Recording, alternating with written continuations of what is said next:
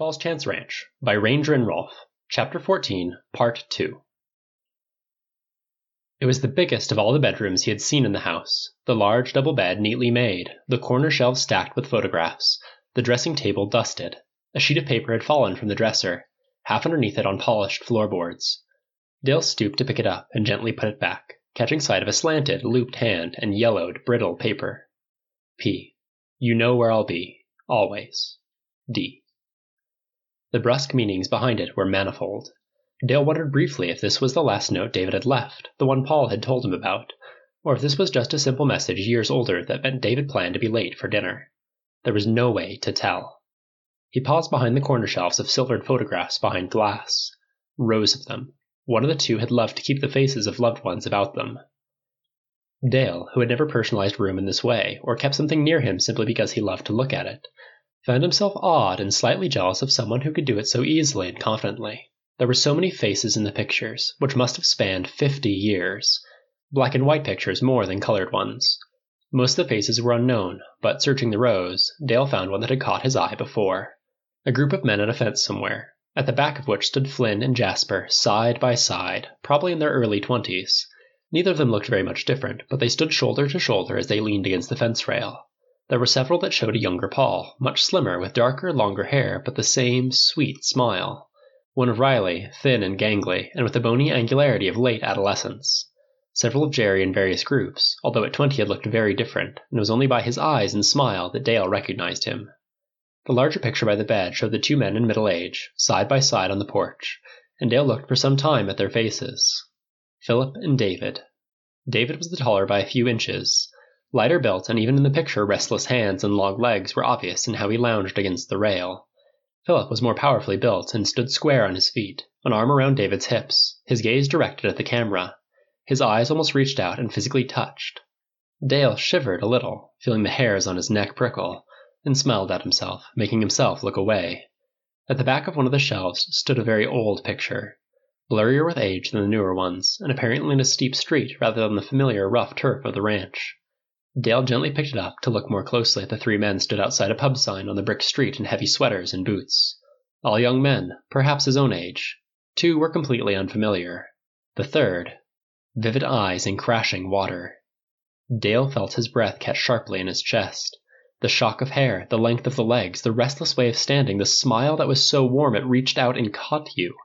If there was any color to the picture, the hair would be a dark chestnut, and the eyes would be blue. David! Dear God, I saw David! Dale dropped down onto the side of the bed, picture still in his hands, and looked sharply around the room.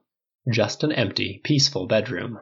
But it was David in the picture, and David he had seen by the river, warning him back from the cougar, meeting him at the falls, the very heart of the ranch. David. It's not possible. The rush of shock came with a powerful and icy wave of fear. Bloody hell, it's happening again. I'm hallucinating again, and I never even noticed. I thought I was past this. I really thought this was over. David had said something. Dale remembered the voice, but the words were gone as though the crashing water had drowned them out. But he had been there. He had smiled. He had spoken. Yeah, like Caroline in the fire alarm in the family room downstairs. It was just the same.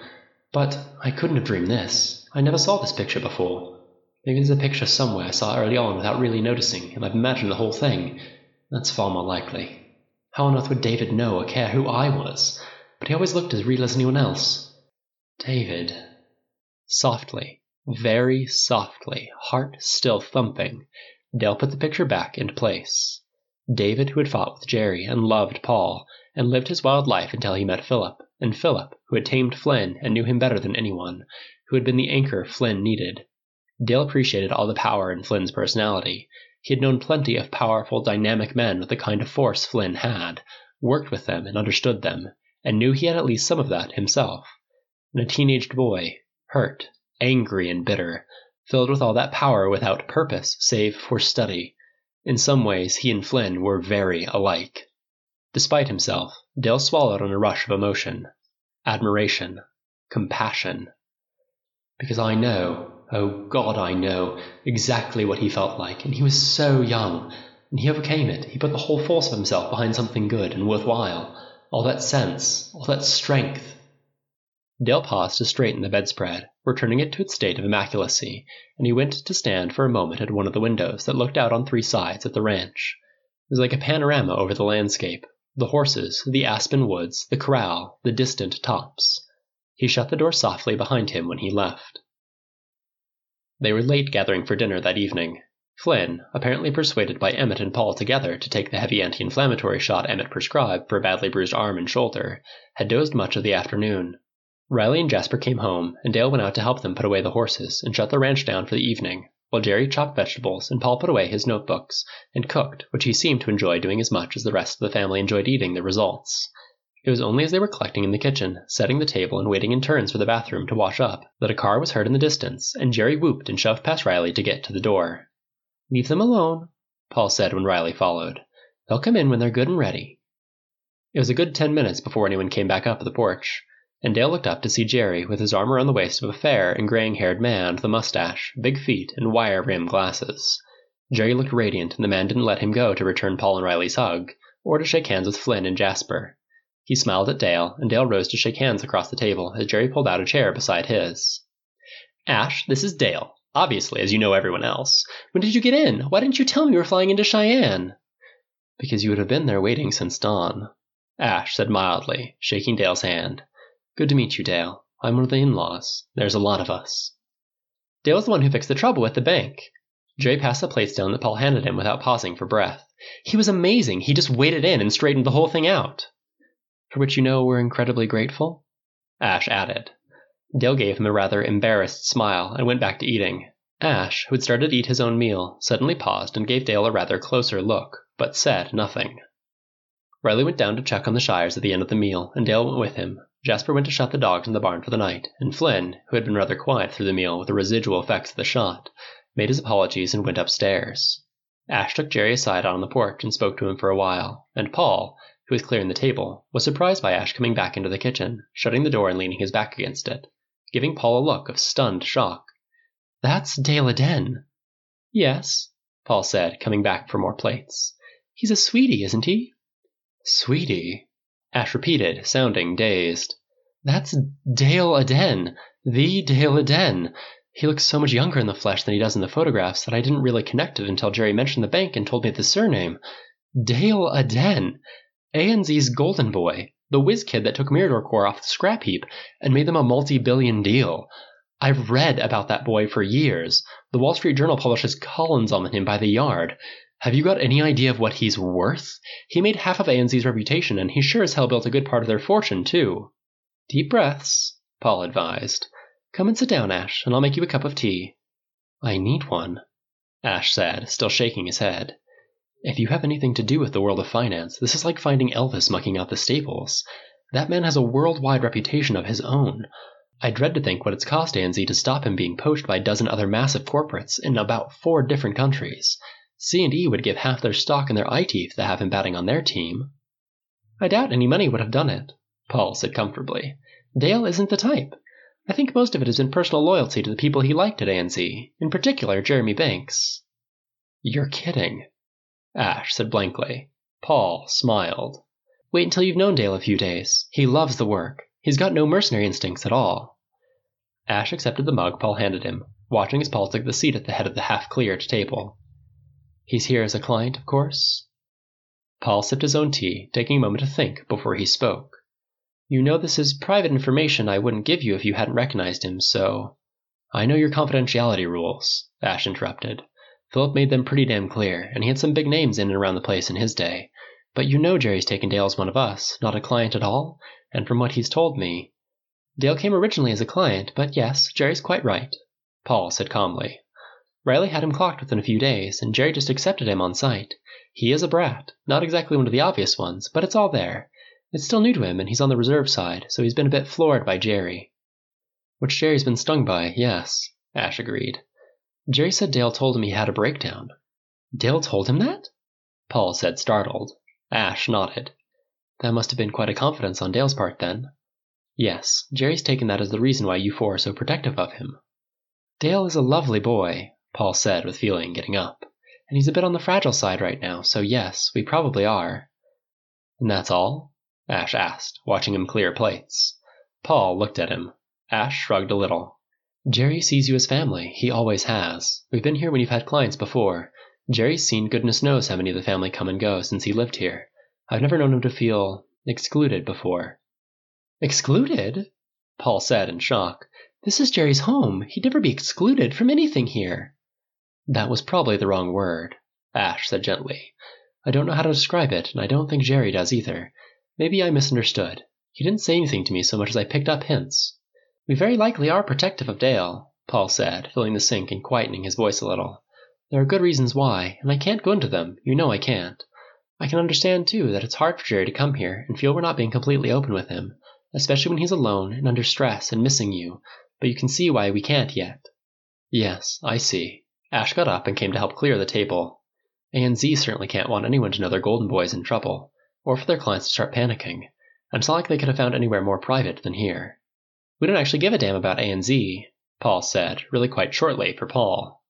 Ash covered the smile on his mustache, picked up a tea towel, and kept any further comments to himself. Flynn was lying on his bed, his good arm behind his head, still fully dressed, although a book was lying open on his chest, and he was looking out of the window. Dale moved nearly soundlessly on the carpet, and he had to clear his throat before Flynn glanced over at him, and then stiffly sat up. Hey. How are you feeling? Dale said lightly. Flynn grimaced. Aching less and struggling to see straight. I never have been keen on Emmett's drugs. Getting a bit crowded for you downstairs. How exactly did you explain?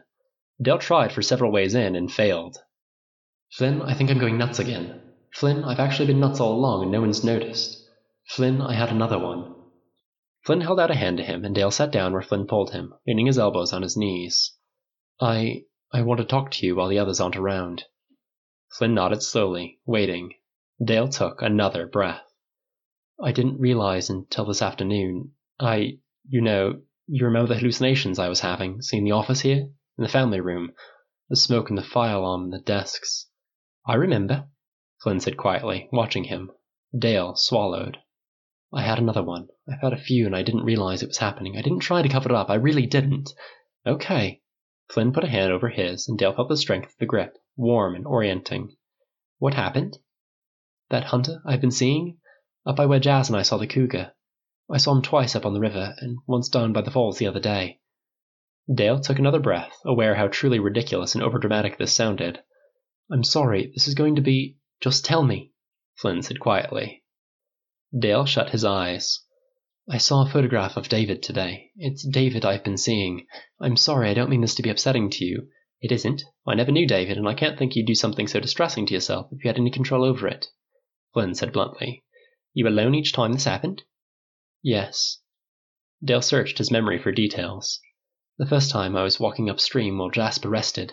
We were resting the horses up on the tops. The second time I was upstream of Riley on the morning we came up to find you when you were guarding the mares from the cougar. And the last time was when I was sitting by the falls. And no one else saw or realized? Flynn asked. You weren't talking to anyone while I arrived at the falls. No one else saw anything, Dale admitted. Flynn shook his head. Not what I meant. When you had that last hallucination here, Riley knew because you were talking to the people who weren't there, and it didn't quit when he spoke to you. You didn't break out of it if someone else was there. This scares the hell out of me, Dale confessed, dropping his head into his hands and rubbing at his temples. I thought I was long past this, and there was nothing weird about it. With the other two, at least I knew something odd was happening. I could see the office overlaid with the family room, things in the wrong place. Did you know it was David? Flynn asked. Not until I saw the photograph today. I've been telling you it was some hunter. That was all I could think he was doing out there. And how old was he when you saw him? Which photo is it? Is he like he is in the photo by the bed? No, Dale said slowly. Much younger, maybe 30, 35. The photograph I saw was a very old one on some street. Halifax, Flynn said, recognizing the description. That one was taken before he ever came here. I must have seen it at some point and just invented, Dale said despairingly. Why isn't this going away? I'm not sure it is hallucination, Flynn said mildly. Dale looked blankly at him. Flynn squeezed the hand he was still holding. Dale, you were never unbalanced, even sick. You were exhausted and your brain was trying to catch up on the sleep behind your back. That's all it was. You sleep well here. You have for several months. You get around 9 hours of sleep a night, which is about twice what you managed before. You eat well. You're fit. You're most certainly not out of touch with reality. With at least one of us around the clock, we'd notice. So what is it? Dale said shortly. It's okay to go inventing people? There's several possible explanations, Flynn said calmly. One is that you've been through a good deal of emotional upheaval. We've done a lot to stir up and dig up emotions. Philip and David's presence is very strong here. They're important to us, which makes them important to you, and you're surrounded with the facts of them. That in itself might create pictures in your mind. Another is that you've never used your imagination very much. You're no longer permanently exhausted. Maybe it's taking you by surprise. Another is that it is actually David. Dale looked at him. Flynn rolled to his feet and gently towed Dale with him onto the landing, heading downstairs. Dale trailed him, becoming horribly aware that they were approaching a public room, where Ash and Jerry were both sitting, and Flynn was showing no sign of letting go of his hand, nor of understanding that the men just did not do this kind of thing in public. Riley looked up from his place on the hearthrug, face lighting up. Someone's feeling better. Much, thanks, Flynn said cheerfully, and Dale saw him catch Riley's eye, then look directly across at Paul and Jasper. It was a split-second glance, and Dale hardly saw it, but Paul almost instantly got up from the couch. Ash, I don't know why we're keeping you down here, chattering when you were stuck on that plane all day. Come upstairs. Jerry can run you a bath. I'll bring you some towels. Jerry grabbed the suggestion with enthusiasm. Ash with slightly more polite enthusiasm, and Paul led them both upstairs. Jasper quietly got up from the window seat where he had been sitting, shelved his book, and came across to sit on the hearthstone near them. Riley sat on the hearth rug, giving Dale a look of concern. What? Dale began despairingly, mostly to Flynn, who pulled him down on the couch beside him. It's okay. What is? Riley got up and Dale twisted out of Flynn's grasp to get away from him, escaping to the window where he folded his arms and stood his ground by looking out at the pastures beyond. He heard Paul come downstairs, sounding perfectly comfortable. They're shut in the bathroom, and I doubt they'll want to come out inside an hour. Dale feels like he might have had another hallucinatory episode, Flynn said simply. Dale expected a shocked silence. With his back to the others, he heard Paul's anxious, "Oh, honey," and Riley's, "When? Where was it?" Dale, Flynn said gently, do you want to tell it? Want to try behaving like a man instead of a sulking kid, Den? Dale made himself turn around, although he kept his arms tightly folded across his chest. They were all four of them sitting, watching him, giving their full attention as they always did, and it was like being under a microscope. Dale felt his face start to turn a dull, dark red with pure humiliation. This was almost too awful to say aloud in front of Paul, who had actually known David. The man I've been taking is some kind of hunter. I saw a photograph of David today. It's David I've been seeing, dreaming up, 3 times now. Paul, I'm sorry. Now was an even better time for shocked silence. Why am I not surprised? Paul said conversationally. Dale looked at him blankly. Paul gave him an easy and comforting shrug. Well, he was forever hanging around the river in the falls. He loved being there, and I can see perfectly well why he'd be interested in you. You seriously think it was him? Dale said hotly, shocked. Paul propped his chin on his hands, considering. Let me guess. Jeans, riding boots, shirt wide open at the neck so he could get really horrible sunburn, no hat. That could be anybody! Well, that was always David unless Philip wrestled a tie and jacket on him, Paul said candidly. No, people could not be this casual about someone going around the twist. It wasn't fair.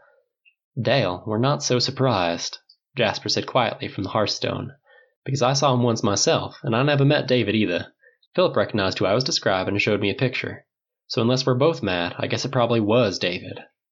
Dale stared at him. Jasper looked back with his dark eyes calm, shrugging a little. Somewhere, Dale learned to read his angular body language. He was sincere, and in his quietness was a good deal of honesty. I'd been here a few weeks, and I was sleeping up in the top barn, watching the sheep. I came out to a ewe that was lambing about 5 o'clock one morning, first light, and David was walking across the pasture ahead of me towards the river. Shirt, no jacket, no hat. There was a hard frost that morning. No one else was out without a coat. He wanted you out of that barn, Paul said calmly. So did everyone else, but David didn't get the concept of patience. Jasper was obviously quite serious, and Dale had always had Jasper pegged as probably the most sane of the bunch. Jas is fixated about ancestors and spirit guides, and the great black mystic aunt anyway, Riley said kindly to Dale. He's funny about that kind of thing, but he's not exactly nuts. Great black... Dale repeated blankly. It's a black bear, Jasper said resignedly to Dale. In the legend, but Riley thinks it's far more amusing if it's an ant. This is Indian ground. The ranch is on Shoshone territory, and they believe very strongly that the ancestors occupied the natural forces of a homeland. And David was always damn awkward about doing what was expected of him, Paul agreed. A steady sense of outrage was starting to overlay Dale's initial fear. People's sanity was not a laughing matter. This kind of flippancy was... Flynn leaned over the back of the couch and caught his wrist, towing him around the arm. Come here. You see, there was this ant in the legend, Riley was saying cheerfully. A magnificent black mystic ant who was in the territory of a starving tribe whose leader, a powerful warrior, was walking through the forest searching for game. This probably isn't the time, Ry, Paul said, seeing Dale's expression. And this great black mystic ant, Riley went on, unmoved, jumped out on the path and attacked this mighty warrior in the toe until the warrior had to climb a tree to escape, and just as he climbed up the tree, a huge boar charged the spot where the warrior had been, and the mystic black ant fought the boar and with one mighty blow killed it stone dead on the path, and then he carried it back to the tribe for the warrior, hup, hup, hup, like that, and it saved the tribe from starvation. So the ant became the mascot of the tribe, and when it died, it split up into parts and flew up into the sky and became a constellation, and every winter the whole tribe dressed up in ant skins and danced under the constellation, carrying ham sandwiches since the preservation order on the boars now. Dale grabbed up a cushion from the end of the couch. But the dancing is really hard, Riley went on, ducking, because they have to be so crouched down to get underneath the ant skins, and... Ouch! Dale whacked him again with the cushion, and Riley rolled over, shielding his head with his arms. It's kind of like a very low conga. That was too much. Dale, battering what he could reach of Riley's head and shoulders, started to laugh, and Flynn pulled him off Riley, confiscating the cushion and pulling Dale down into his lap. Enough with the ant? It's a bear, Jasper said, helping Riley up, and there are no ham sandwiches. Well, there's carrot sticks to the gluten intolerant, Riley said cheerfully, straightening his shirt. It's all right. Paul took the confiscated cushion from Flynn and whacked Riley himself, carefully not looking at Dale, who was not only laughing, but to Paul's eye had not yet fully realized where he was or what Flynn was doing. None of them had missed Dale's expression in the kitchen the other day when Flynn pulled Riley onto his knee. Enough with the carrot sticks, too. Watch your mouth around Jasper's legends. We're on tribal ground here. One day that's going to come back to bite you. I didn't think you were allowed to take the mickey out of anything tribal, Dale said, still choking. You're all insane, the whole lot of you. It's not that we're not taking you seriously, honey, Paul began, and Dale grabbed up another cushion to throw at Riley. He's telling me stories about bloody ants! It just isn't so much of a surprise. Flynn wrestled the cushion off Dale and folded his arms over him, pinning him where he was. Riley, sit down and quit. No free fights in here. Riley, who had grabbed up a cushion of his own, surrendered it to Jasper and perched on the arm of the sofa, grinning. No one ever told you about the train wreck ghosts? There are no train wreck ghosts, Paul said firmly. Riley nodded at Dale. There are, and Jasper's seen them too. He's... Whatever Jasper was muffled by Jasper putting a hand over Riley's mouth, pulling him down and stifling him. There's a difference between seeing hallucinated offices in broad daylight in the house, and seeing weird things in weird weather, which has happened around here, Jasper said over his shoulder. No one's doubting your sanity, Dale. I shouldn't worry too much about it. If you're crazy, then I am too, and I seem to have managed okay. Dale, trying to casually slide off Flynn's lap and keep his dignity, and not succeeding since Flynn's arms were folded over his chest and not moving, looked up at him. Jasper's face was easy to read if you knew him. No teasing, nothing but honesty, which was as crazy as everything else about these four people. And yet Dale was aware of something as ridiculous as Riley and his aunt. I feel so damn safe here. I haven't heard anyone say, take the mickey since David died, Paul said with affection. I'm making tea, and not taking any upstairs. I dread to think what I'd disturb. I'm helping. Dale tried tactfully to detach Flynn's arm from over his chest, and Flynn held on, making Dale eventually flat out squirm to escape him, starting to laugh again. Okay, get off, get off! Flynn grinned, dropping a rough kiss on his cheek, and let him go. Dale escaped into the kitchen, and Riley followed, doing what Flynn suspected was probably the Aunt Conga. Well, that's the first time I've ever seen him laugh like that, Jasper murmured from the hearth. Flynn nodded. This time he's actually come to me and told me when he's got a problem. I feel like digging out David's moonshine stash and celebrating. Jasper grinned and got up, stretching long arms over his head until his shoulders cracked. Shh. End of chapter 14.